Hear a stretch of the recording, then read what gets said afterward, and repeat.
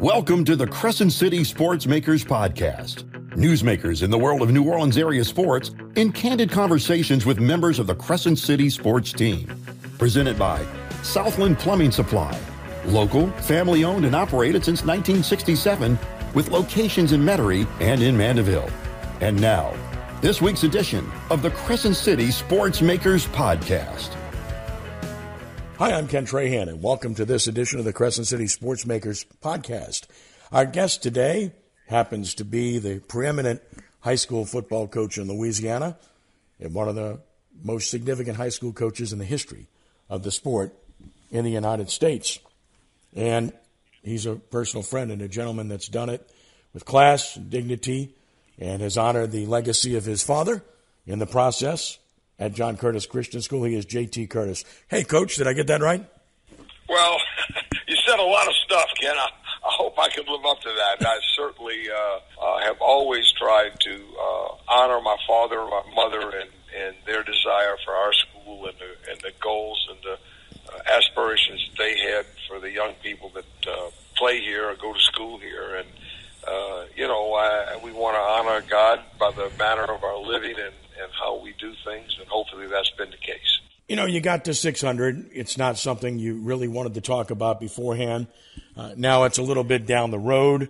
So upon reflection, what does it mean to you personally? What does it mean to the family, to the program, to the school that bears your family name? Well, I think without question it was a milestone, and a good one, a big one, and one that so many people had to make a contribution to in order for that to all take place. And, I have said many times that head coaches get way too much credit when we win, and we get way too much credit when we lose. If you're going to have a successful program, and as opposed to a successful team, then the idea is that a lot of people have to contribute in a lot of ways. And we've been very fortunate to have that. We've had great stability in our staff. We've had parents that have entrusted their children to us and have allowed us to work with them. And I think we've done a good job of trying to maximize the potential of each one of these young men that we deal with in football. And really that's our goal for all of our athletes, whether it be male or female, that we have them an opportunity to maximize their potential. At the end of the day, I don't want them to look back and say, I wished I would have, or why didn't you? And I really take a lot of pride in trying to make sure that we do things as well as we can so that the young people will have a chance to be successful. And that's culminated with 600 wins. And there's a lot, like as I said, a lot of people deserve a lot of credit for that. I detailed all the milestone wins in a story at CrescentCitySports.com, but try to pick out a few of the ones that may have had the most significance. Of course, 1970, the first win had to be very significant after going winless in year one. Yeah, well, and we go winless in year one, and then get in the playoffs in 70, and we end up losing to Central Catholic Morgan City. But it was the first time our school had ever gone to the playoffs, and that was a memorable experience. I can still remember pulling up to school, and there was a big Greyhound bus sitting there to take us to Central Catholic, and it was a great moment, and one that those kids were on that team, and certainly I, as the coach, have never forgotten. And then in 75, winning the first state championship, we played Notre Dame McCrowley. And of course, I don't know, a lot of the old timers will remember that Ted Gormley field at that particular era of time was not in pristine condition, to say the least. They had to get a road grader out there to smooth it out, pack it down, and the coach at Notre Dame was all upset because he said the field wasn't playable, and there was a bunch of stuff that went on, but we were able to pull that one out and win it 13-12, and being a first state championship was certainly a memorable experience, and still have a lot of contact with a lot of those people that were on that team. And then I think when we made the transition from AA to 3A in '85, that whole era was a really strong group of players, and a transition for our school, and playing up in classification was the really first experience we had with that, and we were able to compete. And then I think in the early '90s, we had some really outstanding teams that were able to win state championships at a very high level, and with a great deal of competition that we had to face in that district with Old Prairie Walker and Frank Wilson, who was their coach, and Jack Phillips at Carver High School, and the players that they were producing. That was a highly competitive league, and wins in that era were just really tough. And then I think the win against Hoover was a big moment from a national perspective, because not a lot of people knew much about us in Louisiana, but that game, winning it the way we won it fairly convincingly, I think really kind of set a tone for not only us as a school, but really for our state, because Hoover High School at that time had their television show called Two-A-Days, and they were rolling along, and people were just, it was one of those huge public schools in Alabama, and I think it kind of set a tone that people realized that, we play pretty good football here, and that's a pretty good football team. And then I guess the 2012 national championship team, and that was always subject to, unfortunately, you can't play for a national championship, but that was an awfully good dominant team also, that has some excellent players on it, and really played a tough schedule, and was able to pretty much have its way as we played through the season.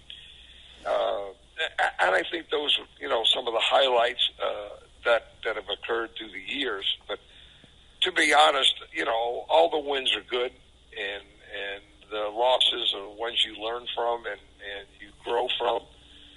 And that's what makes this game exciting. I get the question all the time, Ken, do you ever get tired of doing this, or when will you retire, or does that ever get old?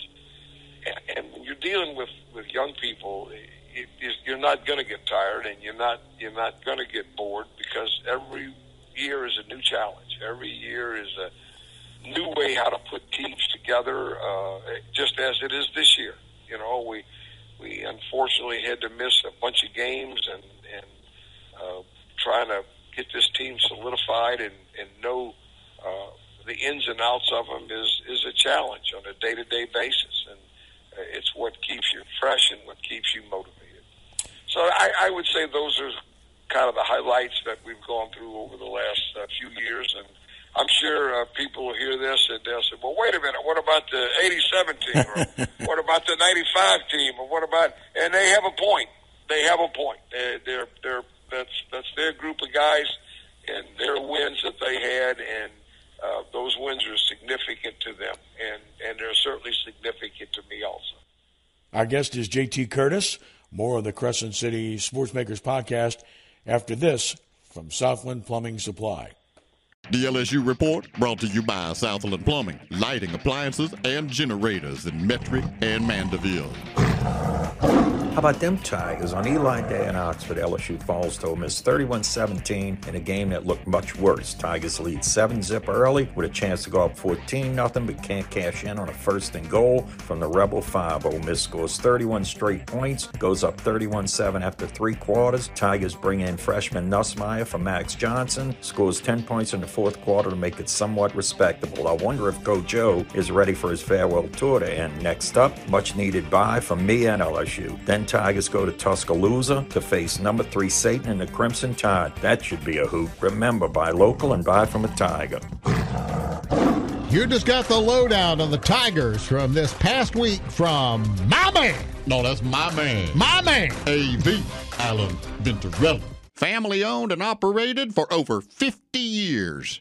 Welcome back as we continue on with J.T. Curtis, the Crescent City Sportsmakers podcast, with Coach Curtis continuing. And Coach, you pointed out great wins. I would add the the first Superdome Classic, beating E.D. White in a game that I covered in the Dome in 1981. That was certainly a big one.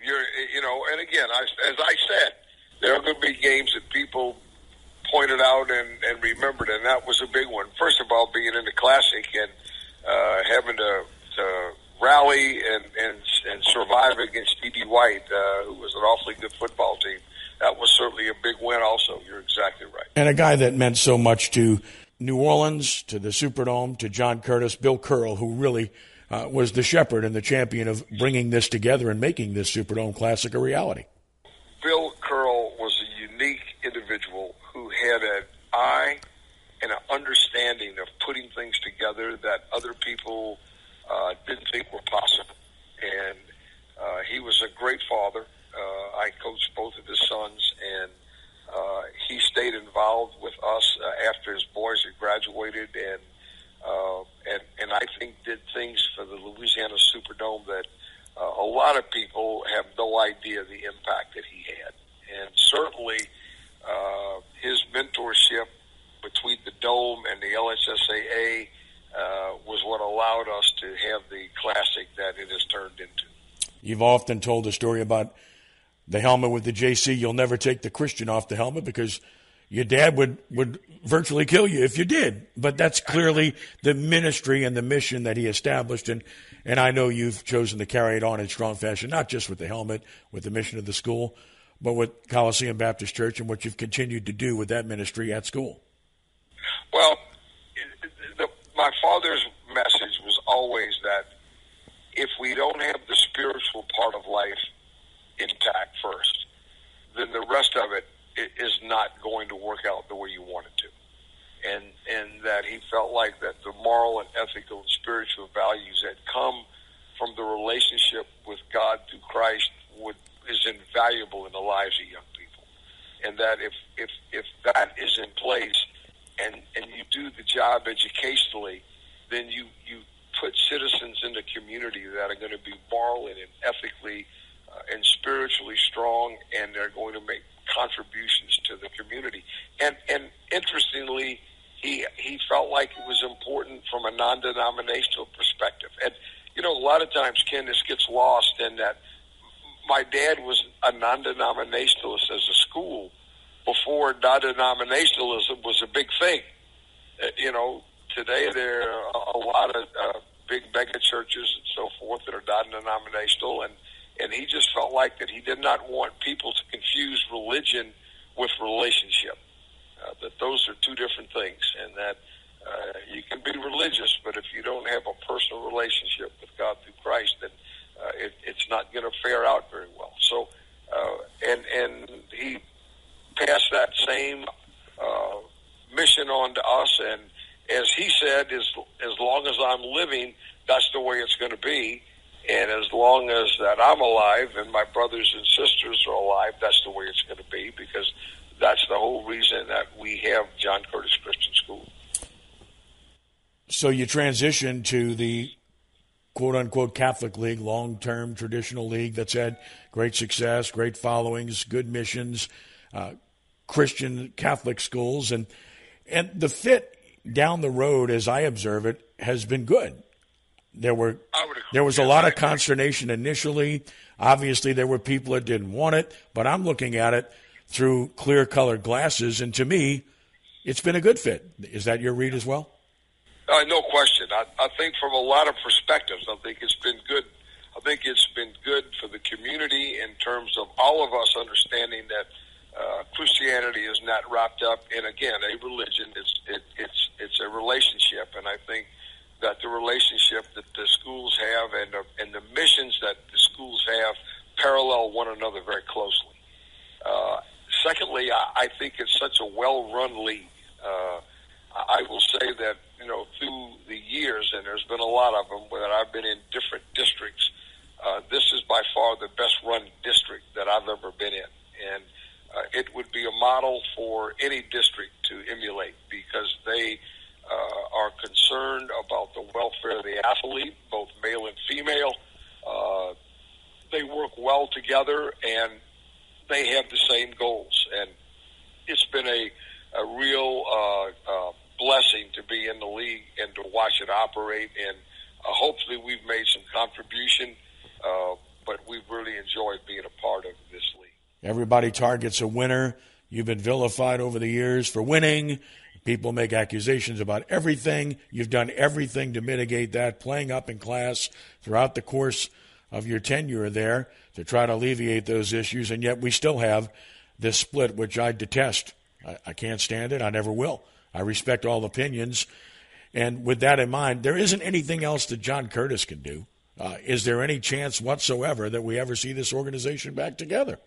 Well, and you know the history, and I was approached very early on about moving up in class, especially in that first Superdome Classic, one of the Superdome Classics, when they asked us that we allowed us to compete up in the Classic. And we did that, and the idea was that it would alleviate the problems, and we would get us up in class and get Evangel up in class, and that would end the split, because we would be out of A, AA, AAA, 4A. Well, the bottom line was it didn't. There was resentment and animosity through all the classes, and it's really disappointing that our state leaders in education have not found a way to work together and to allow us to compete in a state that has as good a high school football as there is in the country.